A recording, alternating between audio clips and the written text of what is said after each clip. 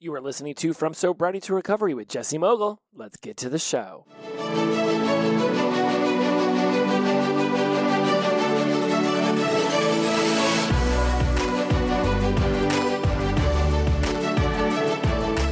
Welcome back to From Sobriety to Recovery. I am your host, Jesse Mogul. I am in addiction recovery, and today we're going to talk about our physical body. Now, we have discussed physical fitness and getting your body into motion and activity a lot on this show. And as I've been going back through my archives, which is just what I call all the old episodes, and I think I'm up somewhere around 60 or 70 now in outlining them all and preparing the web pages for them that will ultimately become the book for this show. I'm noticing a lot of episodes about the physical fitness and the human body and just getting ourselves into action. And so there's some things I want to cover about that today because I have talked to some people who are jumping into their physical fitness, and then I'm also having an opportunity to talk to people who are pushing back against it. And I'm noticing some language patterns and some visualizations that are starting to become familiar the more I have these conversations with people. One of the things I remember the most about when I first got sober was the fact that my body was destroyed. You wake up in a bathtub covered in your own filth on January 12th and decide on January 13th that you're no longer going to drink anymore. And then that night, I refused to stop drinking.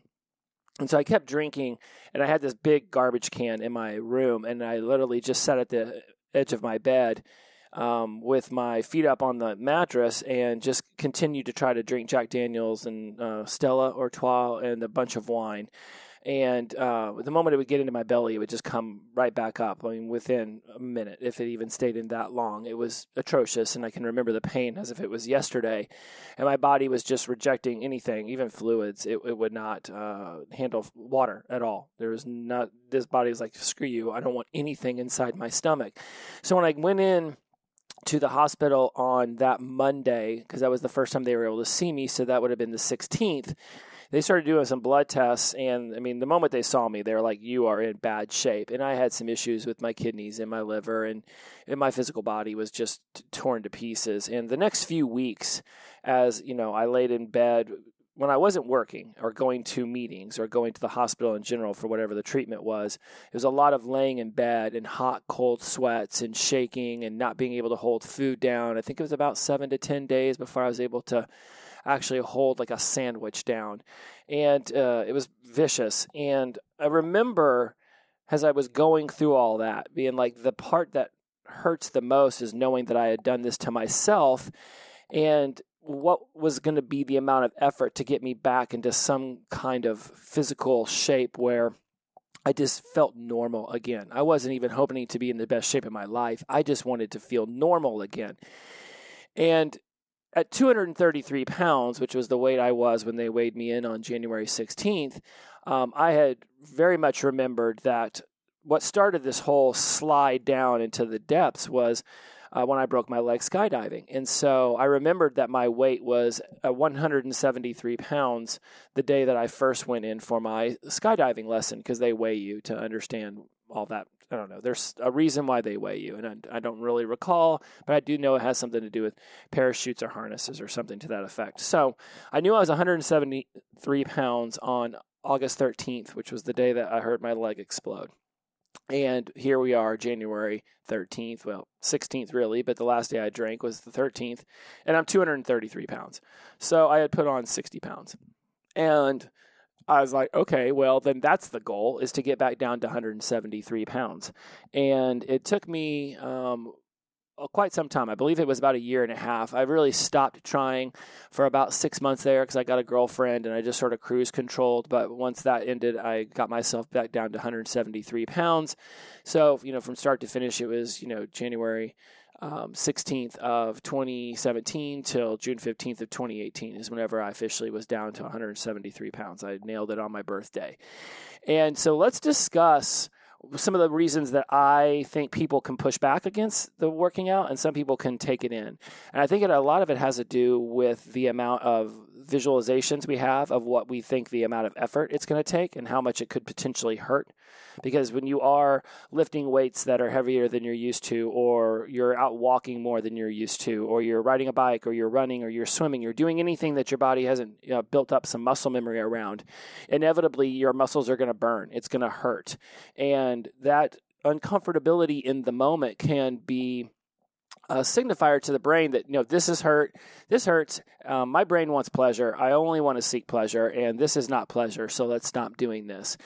And what I've noticed in the language patterns of the people who are willing to push through that, and the people who are either not even willing to start or let alone succumb to the burning, and I call them little chipmunks trying to claw their way out of my muscles, because last night whenever I'm doing the bicep curls, there's some times where it's like they're on fire, but that fire goes away within like 10 or 15 seconds, and then there's just sort of a throbbing, and then within a few minutes, the muscles basically return back to normal, and I can do the next reps, these next sets.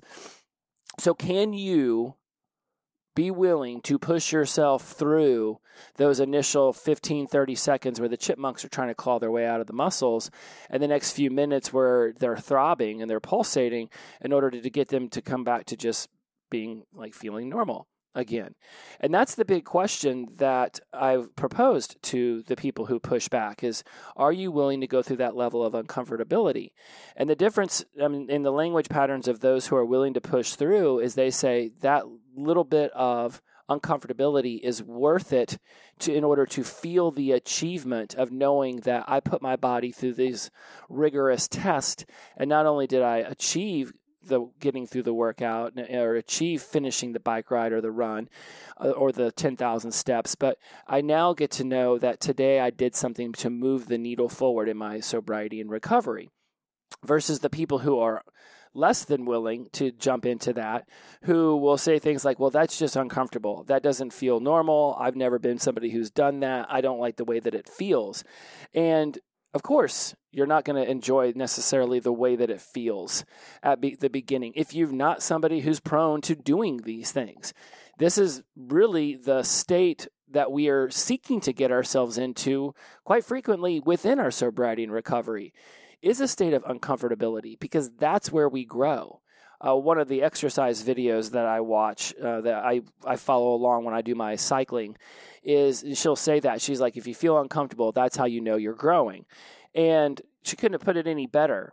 And what I love about the people on the videos that I watch to coach me along is that I don't even necessarily always follow exactly what they're saying, but I just like the fact that there's a human voice coaching me along. And if it's a workout class and there's other people doing it, and even though I know it was recorded 7 years ago, I still enjoy the fact that I don't feel like I'm working out alone in my bonus room in my house, that there's a voice, that there's somebody, there's a timer, it's keeping me going.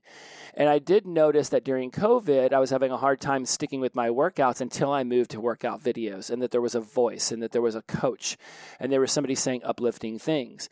So if you're one of those people who's not been to the gym in a while, and you'd rather be doing something at your house for even just a little bit, and whatever that might look like to you, go and see if you can find an app. Go find a video. There's probably one on YouTube. But that person's voice coaching you along and saying uplifting things will absolutely help in just having you feel like you're not doing it alone. And then there's generally a timer associated with it, because they're trying to get you to move through a workout, or if you're on a spin bike, then they want you up and down and out of the saddle, and they want you turning the resistance up and down, and there's this whole thing. And I don't even necessarily always listen to the person. I might be out of the saddle when they're in the saddle. I might be doing it super hard when they're saying super light, and I'll be doing it super light when they say super hard.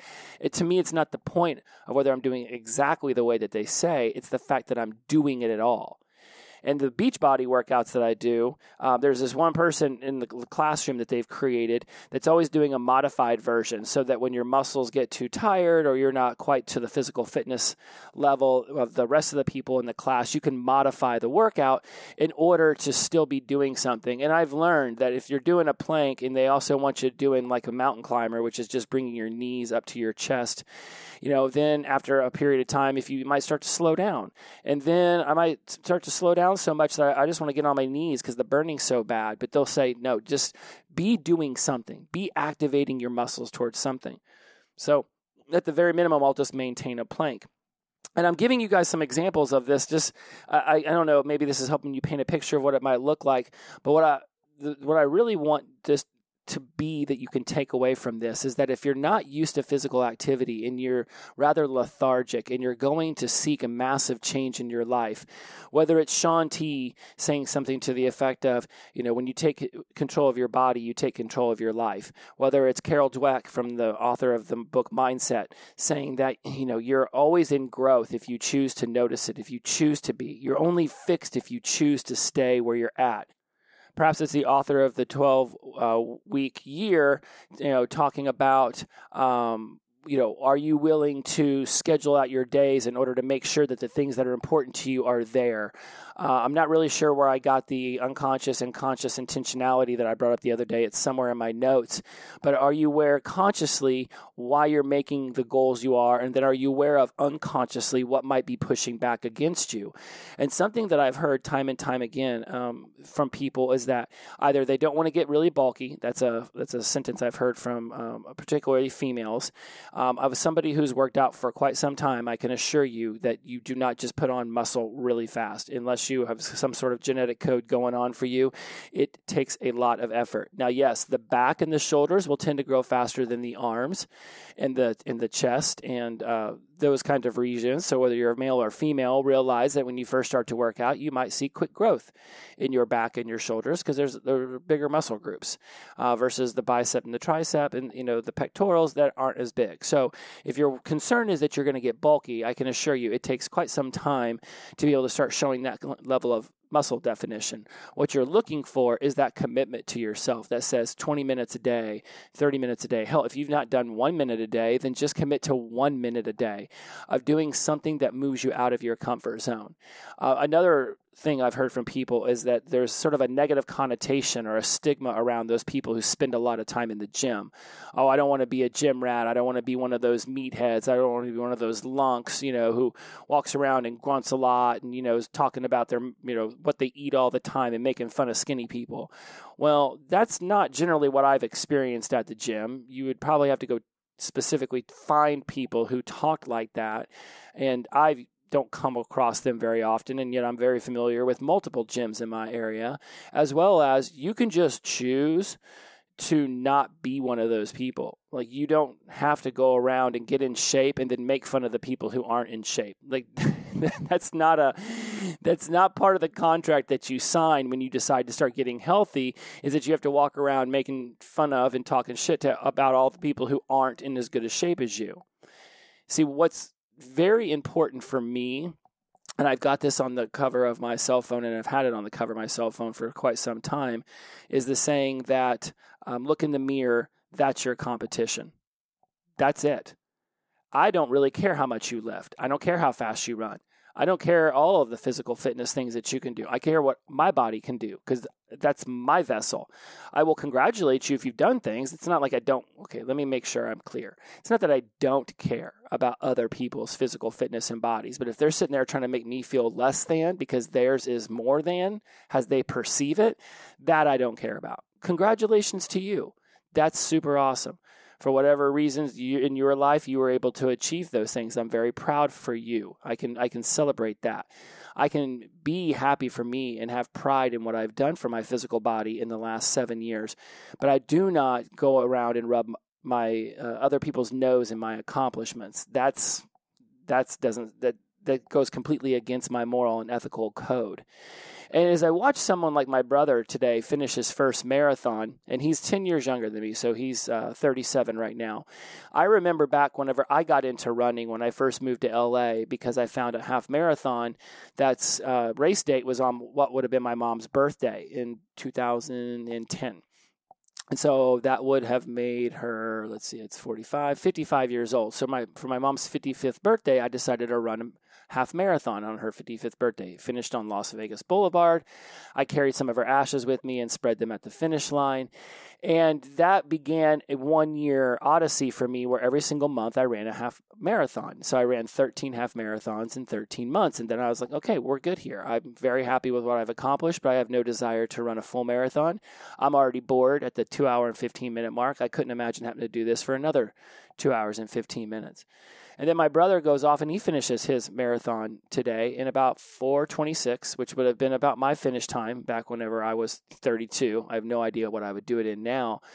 But the beautiful thing is I can revel in, being there, to support him via text. I never went on a run with him or anything, but going down there and watching him cross the finish line, and when he and I start talking about the physical fitness things that we get ourselves into at our age, because it's a different conversation when he's 27 and I'm 37, or whenever I'm 32 and he's 22. It's a different conversation than when now he has 3 kids. He's getting ready to turn 40 in a few years. I'm getting ready to turn 50.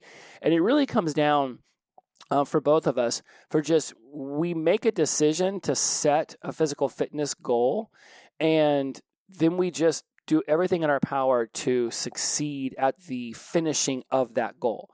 Now, he always knew he was going to finish the marathon. Did he know it was going to be 4 hours and 26 minutes? No. Sometimes he thought it was going to be faster. Other times he thought it might be slower. But either way, he knew he would pass that finish line.